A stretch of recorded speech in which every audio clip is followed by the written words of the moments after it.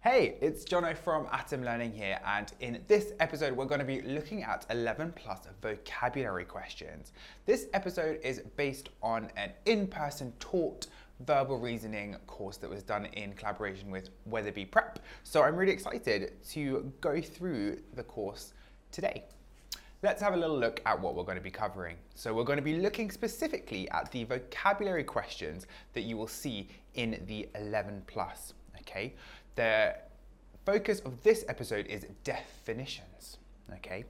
So we're going to be looking at homographs. So homographs are words which are written the same, spelt the same, sound the same, but have different meanings. So these questions come up really commonly. They trick out a lot of students. So make sure when you're learning any new words that you learn all the different definitions of the word. We'll have a look at an example in a second.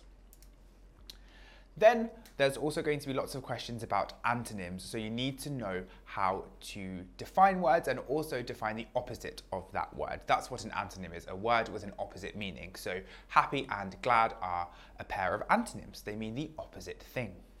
Lots of questions will ask you to select the pair of antonyms from two pairs of brackets, okay? So you need to be really confident in your definitions.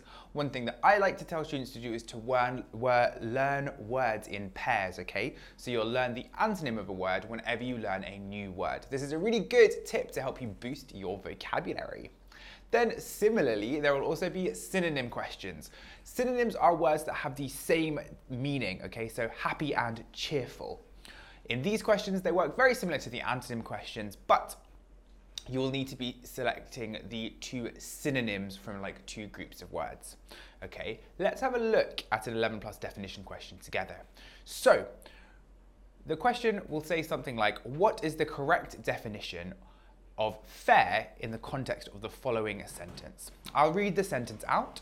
His hair was fair, but his argument was not. So would the meaning of fair be just, blonde, event, dark, or right? Have a little think. It's a bit of a tricky question, but in this case, the correct answer is blonde, okay? This is playing on the dual definition of the word fair. Fair can mean blonde, so like blonde hair, but fair could also mean just, and a fair could also be an event, like a fairground. But in this sentence, his hair was fair, we're referring to this person's hair. Okay, so the definition of fair has to be blonde. The second part of the sentence goes on to make a pun, but his argument was not. This is playing on the dual definition of the word fair. So this is one of the trickier kind of definition questions you'll see, but it's really important to look at the particular adjective that is being used and the noun that it relates to. So here, fair is relating to hair. Hair comes first in the sentence, way before argument. So we know fair means blonde.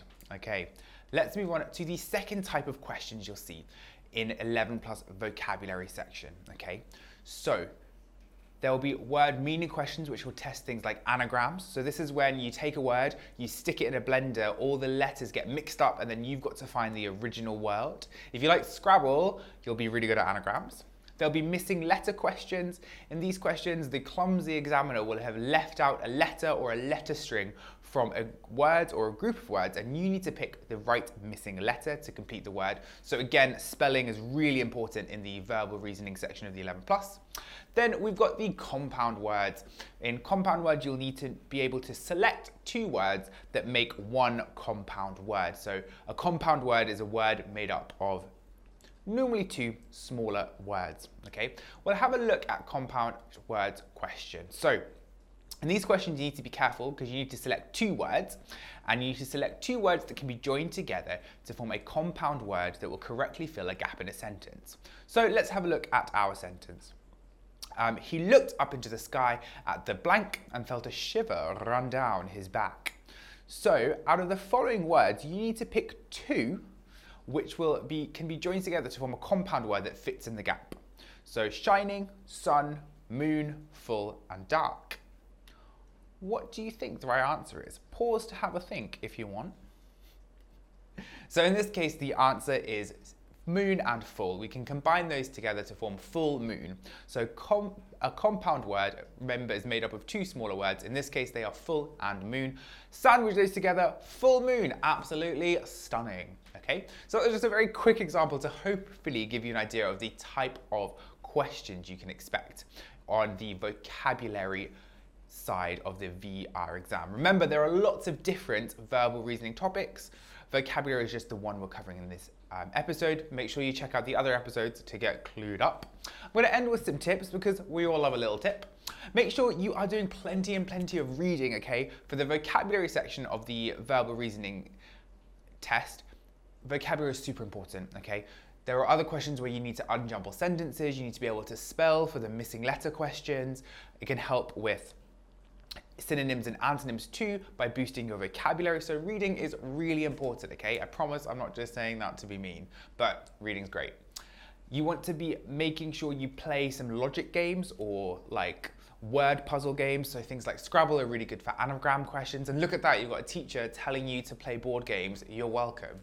And then the final thing is to just practice, okay? You need to practice a new word at least 3 times before it sticks. So every time you come across a new word, write it down and try and say it 3 times that day, okay? Because then it will help it stick in your mind. And then remember, try and learn words in pairs. So always learn the antonym of a word when you learn it, because that can help you retain the knowledge better. Okay, that's it. If you want any more, feel free to go to Atom Learning website where you can try some questions for free with a 5-day trial. Woohoo. You're welcome. Have a lovely day and thanks for joining this episode. Goodbye.